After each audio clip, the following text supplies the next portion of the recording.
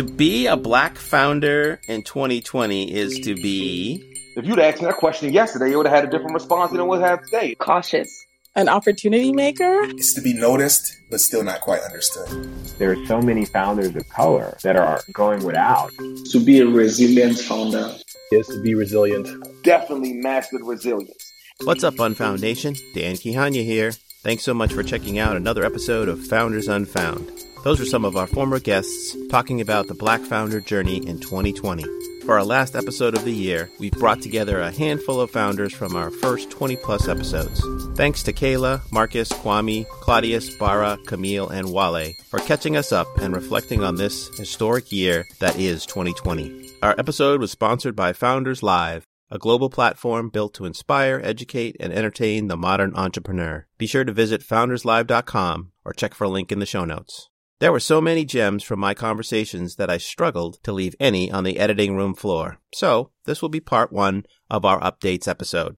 Part 2 will come later in December, just in time for your holiday downtime listening. In the meantime, please support us by following and subscribing to our podcast. We are available anywhere you like to listen. If you are inspired, drop us a review on Apple Podcasts or on podchaser.com. We'd love to hear from you. And don't forget to follow us on Instagram, Twitter, and LinkedIn at Founders Unfound. Now, on with the episode. Stay safe and hope you enjoy.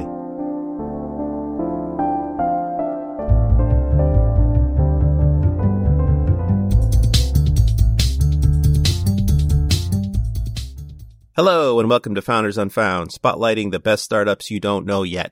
We bring you stories of exceptional founders from underrepresented backgrounds. I am your host, Dan Kihanya. Let's get on it. What a year this has been. For many of us, this will mark a key milestone in our lives. A global pandemic, social unrest and protests around racial injustice, a highly contentious election that divided the U.S. in many ways, some natural disasters and climate events thrown in as well. And to think the year began with a tragic helicopter accident that took the lives of Kobe Bryant, his daughter, some of her teammates, and their family members.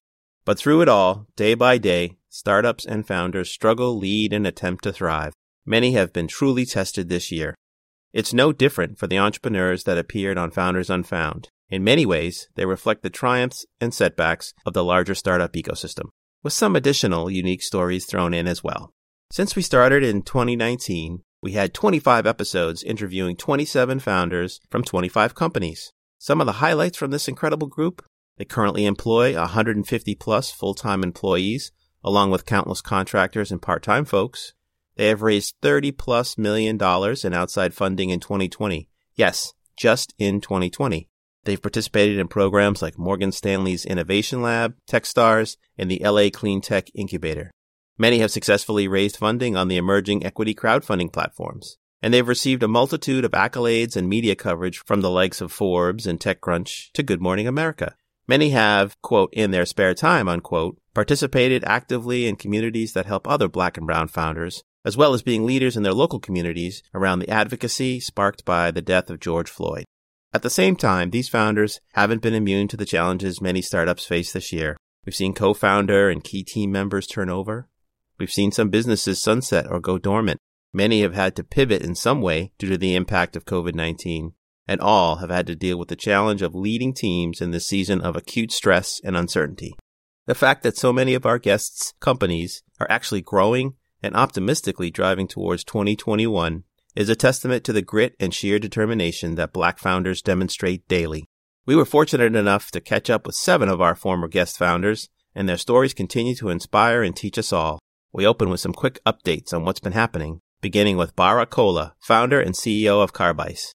We interviewed Bara way back in the fall of 2019. You might recall that his company is revolutionizing, no hyperbole there, how electronics keep cool.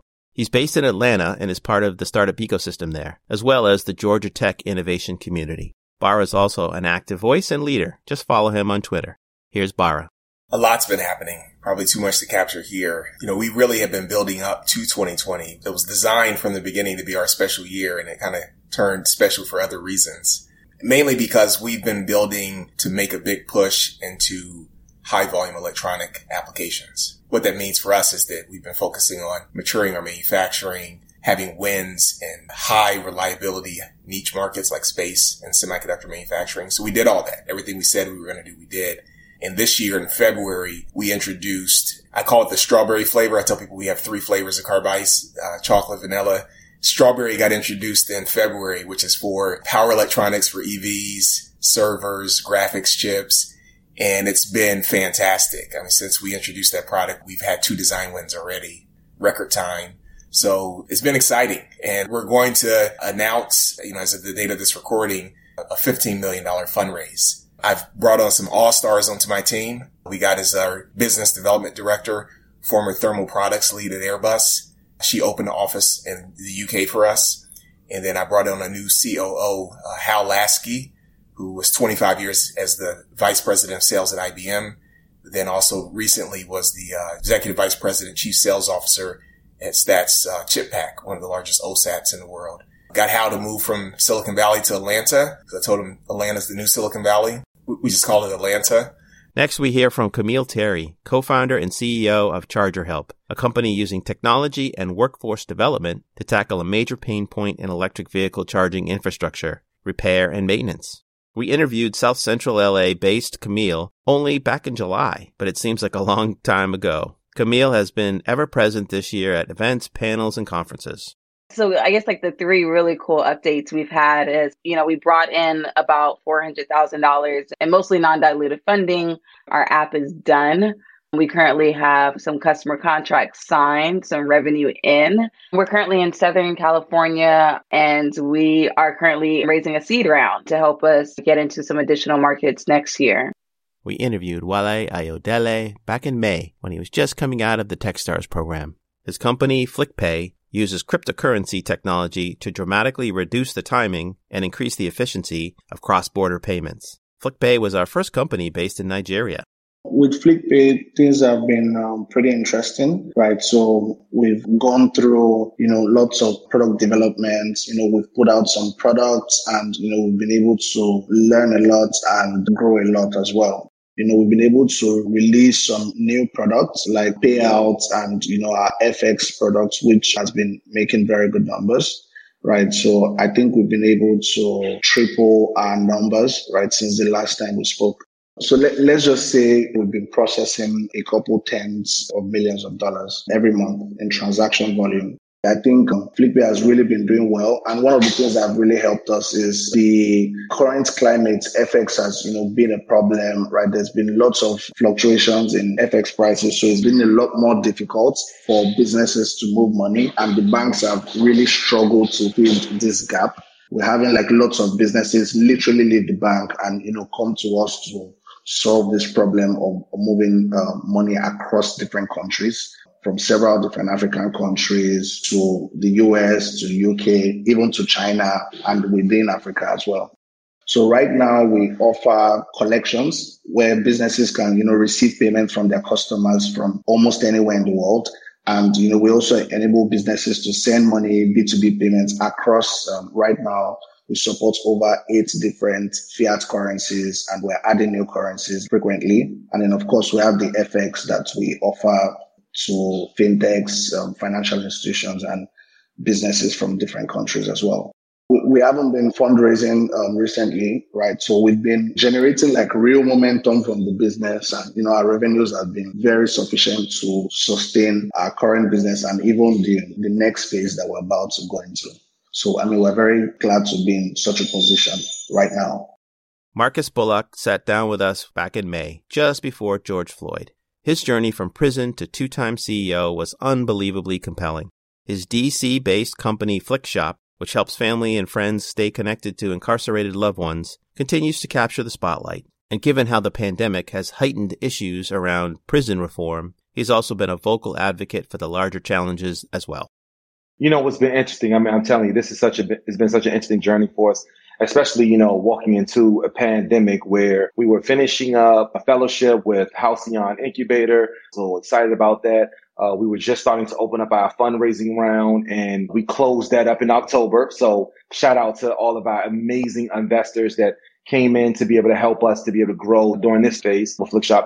And I'll tell you, fundraising during the pandemic is no fun. But we were able to get there, so that was pretty cool. And I think the biggest thing that we've learned along the journey was how important it was going to be to figure out how to demonstrably show real growth and real revenue, and then inch a little bit closer toward building out a scalable business. For a long time, we measured our success in impact. And now, obviously, we want to continue to grow in the amount of impact that we're able to spread through the community. We need support.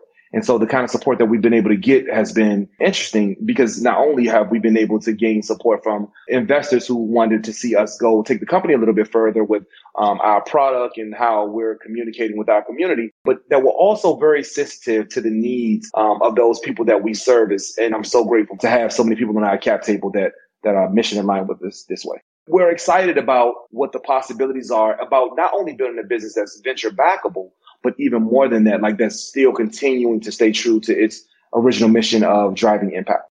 We interviewed Dr. Kayla Fleming in February, just as COVID-19 was about to hit center stage. The discussion was actually a little eerie, as we were still unaware of the powerful ramifications coronavirus would have.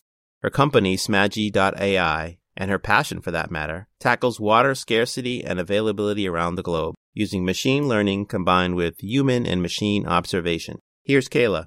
It's been an interesting time. And so the biggest piece that has happened for us is a little bit of a pivot, where we are leaning into that monitoring capability to really think about, what does it mean for supporting the long-term maintenance of water infrastructure?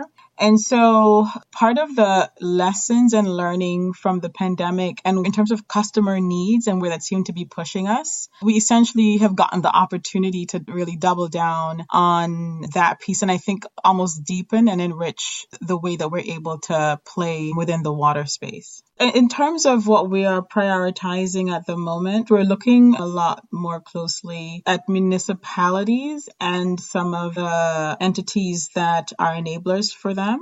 So for the work that we have happening on the ground, there are collaborations with working directly with like a water utility, and then, linking up with an entity that might have like a workforce development piece of it. Because ultimately, for the kinds of information that's required that will trigger action to now sustain and ensure that reliable service delivery can happen, there is some combination of requiring a data stream, but then also having the action and input from an individual.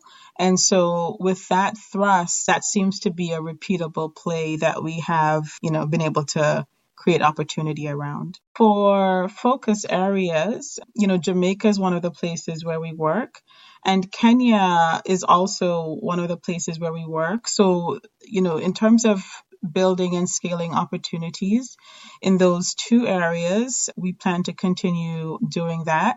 The one supporting, additional piece of the puzzle that we are also looking at, the US part of the story, because ultimately the big focus that we have for water infrastructure is to think about distributed infrastructure that's not grid connected. So outside of the US, there are things like rainwater harvesting as well as wells and tanks that come into the core infrastructure that are not connected to the grid, that are a key part of what goes into making water supply work. Finally, we caught up with Kwame Bowler and Claudius Memba from Seattle-based New, the company that provides quality cleans on demand for vacation rental and Airbnb hosts. The team from New was our second ever episode way back in mid-2019. So their update is a little longer to account for the time since we last heard from them. 2019 was actually a really good year for New. We had grown anywhere between 40 to 60% year over year since we started in 2017. And 2019 was definitely our strongest year. We ended the year being accepted into the Techstars Accelerator. We actually also participated in the Combos 100K pitch that was sponsored by Chamillionaire and got selected as finalists there as well. Yeah, I definitely want to be real with your audience, Dan. I think Kwame mentioned some of the highlights, lowlights on our end for 2019 is New almost shut down in 2019. We were at a place where we essentially were needing to figure out our cash situation, our cash flows. And fortunate enough, we were able to get into Techstars, which floated us and then allowed us to continue on this journey and grow. But yeah, 2019 had its ups and downs for sure. And we had things like that happen. And we were fortunate enough to kind of catch some lucky breaks that allowed us to continue and grow this business. Yeah, he's actually right. I completely overshot some of those things. We were at a point towards the end of Q3, although we were performing better, to where financially we grossed a little bit over $250,000 in sales that year. We were still in a position where our burn had not caught up to some of the revenues. And going into the winter season, there were actually some very genuine concerns about what we were going to do on top of other things. Unfortunately, Rowan is no longer actively working on the company. One of the hard things that actually often comes with being a founder is a lot of the sacrifices that you have to make financially, especially with foregoing a more traditional path. And when me and Rowan had first started off and built New, we both had kind of made a commitment and promise to each other to where we expected to be able to close and raise capital within 18 months after leaving our full-time jobs. Towards the end of 2018, we were desperately looking to raise capital, primarily because we needed to be able to put food on the table. And it was an unfortunate circumstance in terms of timing, but we had gotten passed on by Techstars. We had gotten passed on by YC. We had a round that we had raised that had kind of more or less blown up. And at that point in time, he had promised his fiance, now his wife, that, you know, if New was not able to raise funds, then he would have to transition. And so it just got to a point where responsibly he recognized that he needed to take on a full-time job. And once he did, that he was no longer really able to fully commit to New. Yeah, and I would just quickly add, we definitely had a team moment to try to figure out what would be the next steps. And it took some time for us to get to an agreement, but happy to say that at the end, everything was amicable. We're still really great friends with Rowan, and he's still involved in terms of chatting with us on a regular basis about the business. And obviously he was a critical part to founding it. So he has a lot of insights and ideas around where things can go. And so we're so grateful for, one, his efforts, but two, that this ended on a really good note and that everyone is still able to move forward on a friendly basis. Yeah, the company couldn't have existed without him. And so it's definitely good to recognize both his value and really the sacrifices that he made in order to make this a reality. Hey everyone, this is Nick Hughes, founder and CEO of Founders Live. We are the global venue for modern entrepreneurs, where we inspire, educate, and entertain entrepreneurs through our global online platform, the community where you can find various aspects of education, help, and inspiration to make you a better entrepreneur, as well as our fun pitch competitions that are virtual and in person when possible, where we highlight emerging talent from all corners of the world. Join us to help with our pursuit of entrepreneurial equality, which says no matter what you look like, where you were born, how you identify gender or orientation, everyone deserves equal opportunity for success and wealth creation. So find our membership options at founderslive.com.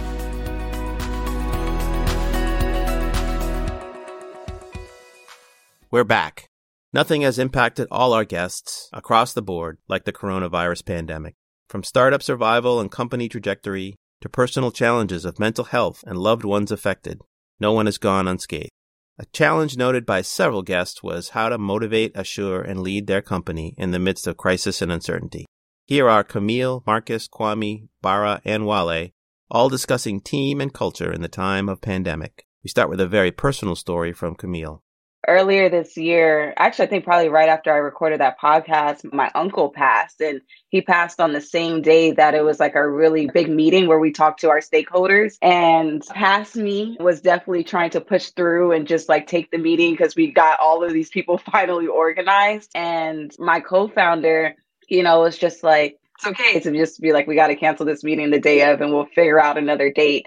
And I think that COVID has just forced me to just honor the humanity of myself, right? And that building something definitely takes a lot of hard work and you do have to sacrifice, but there should definitely be balance in that sacrifice. And so I feel privileged to learn that now, right? Before things starts really taking off for us. And so at the end of the day, I'll always make sure that I am prioritizing my mental health and myself. So that's an amazing experience to go through. And like you said, to do it in a way where you can come through and find yourself stronger and more aware is pretty amazing. And it's a great model for your team too, right? I mean, that's one thing that sometimes entrepreneurs forget is that we have people watching us. And even if we're not telling them, go home or don't work so late or make sure that you keep your health in mind, they're watching you and seeing what your cues are. So that's pretty incredible.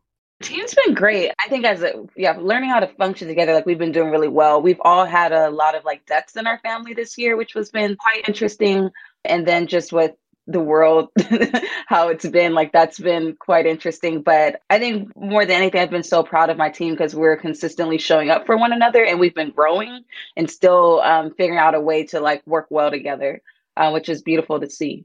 Interestingly enough, before all of this happened, we had an all remote team. I'm based out of here in DC, and my operations officer, she's out of Boston. My two tech guys, the two engineers that were working on our backend, they were out of Houston. And then my mom, who runs fulfillment, she's out in Maryland, right? So we were all remote anyway, walking into the pandemic. Now, the interesting thing I think that's happening as a result of our growth is us having to have different kinds of conversations with different team members at different times of the day, and with everybody being in different time zones. Like these are some of the things that now are pose, a different level of difficulty. But I can say that we've been blessed to be able to work together cohesively in a way that allows us to be able to move the needle forward. So I'm grateful. We had two team members that, although New pays all of our team well, especially even more with respect to market rate, because they were part-time employees and with the additional unemployment insurance benefits being offered as a direct result of the pandemic, there was a very small difference between what we were compensating them versus what they were earning or able to earn through unemployment. And so that was part of the reason as to why we had initially struggled in gaining some footing, because they just genuinely, in light of everything else that was going on, could be in a position where they could make more being at home or close to it. And that was a very frustrating conundrum to deal with overall. Yes, we did take the payment protection loan, and leveraging those funds from the government, we were able to bring back our team that was furloughed. So every dime of it was spent on our operations team and bringing them back. And it was unfortunate, but as soon as we brought everyone back, in 1 week, 2/3 of our team quit. But as Claudia said, I highlighted, we were able to reintroduce some new members to the team who have just been as dedicated, if not more dedicated, and have done such a phenomenal job in helping us transition.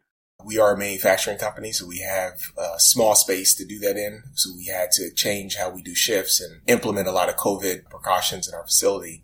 It's been challenging, but I think that one of the things we drive in our culture is just being open and transparent about the challenges and sharing how we're doing. I try to take the lead in that, just letting people know that, sometimes during these last 6 months, I've had some very difficult mental days, and it's hard, and it's okay. It's okay for it to be hard. People have made sacrifices. I mean, we've had to make sacrifices to maintain because just, we timed fundraising for a certain runway we had for the previous round, and we got squeezed a bit. We were fortunate to start bringing more revenue in as well, but we had to be conservative. And, some people had to, we took furlough days and things like that. We did it across the team. Everybody went in for that. And the goal was that we would keep everybody, which we did. And everybody's back to where they need to be financially at this point.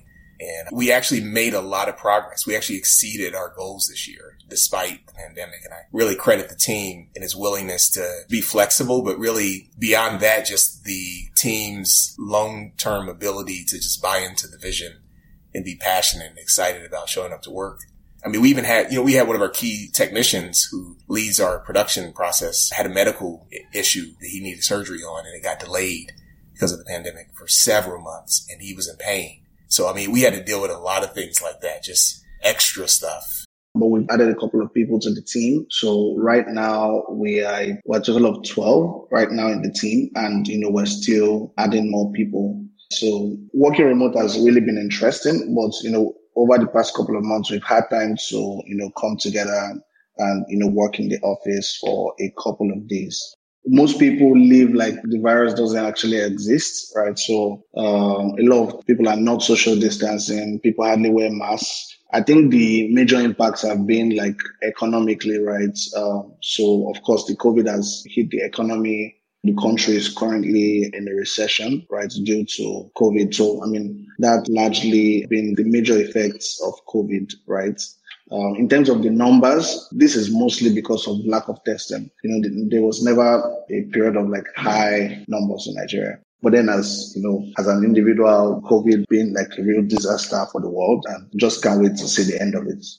COVID-19 and its effects have hit each business in the modern economy, directly or otherwise. In some cases, it actually provided some new or accelerated opportunities. In others, it was devastating, seemingly overnight. Kayla, Bara, and Marcus describe how 2020 and Corona imprinted their core businesses. The way to answer is a little bit tricky. I think ultimately what I'll summarize and say is that, one of the big fears or concerns throughout as the seriousness of the pandemic was looming, there was always this question for the areas where we're operating, the level of preparedness and what's it going to mean, if you have this kind of situation and water isn't as available as it needs to be. And what does it all mean?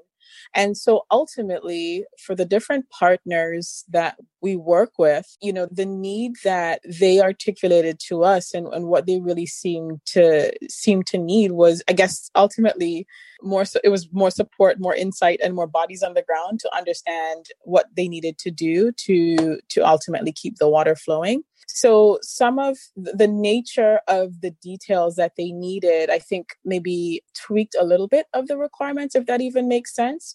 So I think in summary, that aspect of it helped to shift a little bit how we were thinking about what to do or how best to be of service to the ecosystem, given, the kind of information and insight that we have on how different infrastructure pieces are operating. I think that what gave me peace of mind during this is that we have one anchor customer this year where most of our revenue is going to come from them. We're already on 7 satellites this year.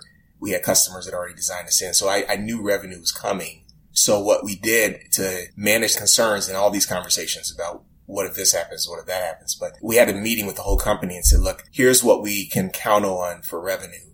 We're going to come up with an 18-month plan. We're going to reduce everybody. We're going to cut back on things. And we did that so that we could be in position to last 18 months.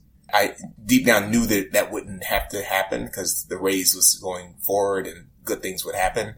But by doing that, just doing it up front and letting everybody know this is what we're doing, it gives everybody an opportunity to make a decision.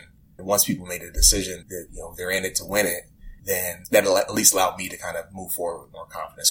Most of the users are sending them like daily, right? Like it went from like just this novelty thing where they were sending postcards, once a month to now sending them like every other day. And to see that level of love and care is awesome. And for the company, but what it did was it forced our entire team to say, okay, wait a minute. What are people looking for from this kind of application, right? Is it just a photo sharing app? Is it the ability to be able to share during very crucial times of their lives, especially as we go into the holiday season? Are children sending it more frequently? What kind of additions to the product do we need to have to make it easier for the multitude of folks who are learning about this kind of technology to be able to get them these postcards into their loved ones' hands as quickly as possible? So saying, hey, let's not focus on building even more or more complex technology, but how can we make it as simple as we possibly can and allow it to have as much profound impact for the family members we serve? And in order to be able to do that, we had to learn a lot about our tech development process. We had to think through what the onboarding needs would be for new hires, like our marketing teams, to make sure that we were communicating the right kind of messaging for our families that want to have more resources for, not only their loved one, but for the people that are outside of the gates that want to support them in demonstrable ways, right? Like these were things we had to think more about. So we had to develop a blog where we can talk more about some of these issues. We had to increase our advocacy commitments to ensure that we were partnering and collaborating with government officials that wanted to see more reform efforts having. As we think about, the leaders and the mayors that are making these kinds of sort of commitments. And now, like out of Cali, you got DAs even come in and saying, hey, we have to reform some of these sentencing laws and even bail reform in ways that are impacting the mass amount of people that are going into those cells. Like these kind of collaborations are going to be key. So we've been spending a lot of time working on that as well. Unsexy stuff, but it's the stuff that keeps our entire team excited. Fundraising is a topic that has dominated conversations in the startup world all year. Again, in some cases, startups saw new wind in their sails and closed on financing quickly. But for many, though, it was hard, seemingly impossible, or just outright unsuccessful. Bara and Kwame offer their perspectives, having each raised this year. What I tell people is that it's already hard enough to raise money for a materials company, doubly hard to raise one for a thermal materials company, and then exponentially harder to raise one for a thermal materials company in the middle of a global pandemic. We started the raise in earnest in the beginning of March. If everybody listening to this remembers, that's when everything kind of hit the fan, so to speak. We had a strategy. The strategy was aligned with a particular type of strategic investor in aerospace that got particularly hit because people stopped using airplanes. So we had to reset our strategy and kind of hopped around a lot. But once we found the right person, then that was kind of key. And I just kind of latched in with this right person and vice versa. He saw the opportunity with us, and, it wasn't a long walk around the neighborhood, but it was a lot of Zoom calls and team meetings to get people familiar. But in this case, we were able to close the fundraising virtually like everybody else had to do in this environment. So it was a completely different experience, but it's been a nice experience because it's a much bigger round, and, we were able to bring in both financial and strategics together in the round. And so outside of New Stack Ventures, NTT Ventures had co-invested as venture funds. The remainder of our round was funded partially by Techstars and then, of course, by other key angels, including like Forrest Key, Adam Brownstein, Brian Saab, and of course, Greg Greeley, which was huge. Greeley had actually gotten the opportunity to meet us because we had pitched to another venture fund that tends to co-invest with New Stack Ventures as well. The fund actually chose to pass on us, but Greeley himself was like, yeah, this is crazy. In the best case, there's so much opportunity for the problem that we're solving in the market that we're solving it. He just saw upside, as we did. He's like, in the worst case scenario, you'll be an extremely profitable small business. And in the best case scenario, you'll be a household name. And I love those odds. That's the end of part 1. Make sure to watch for part 2, where we will dig into the heart of being a Black founder and hear what plans our founders have for 2021. We'd like to thank all our guests and our sponsor, Founders Live. Don't forget to subscribe wherever you listen to podcasts, or simply go to foundersunfound.com/listen to. That's listen, T-O. And follow us on Twitter and Instagram at foundersunfound. This podcast was produced by Dan Kihanya. Social media and other promotion by Umama Marzouk. I am Dan Kihanya, and you've been listening to Founders Unfound.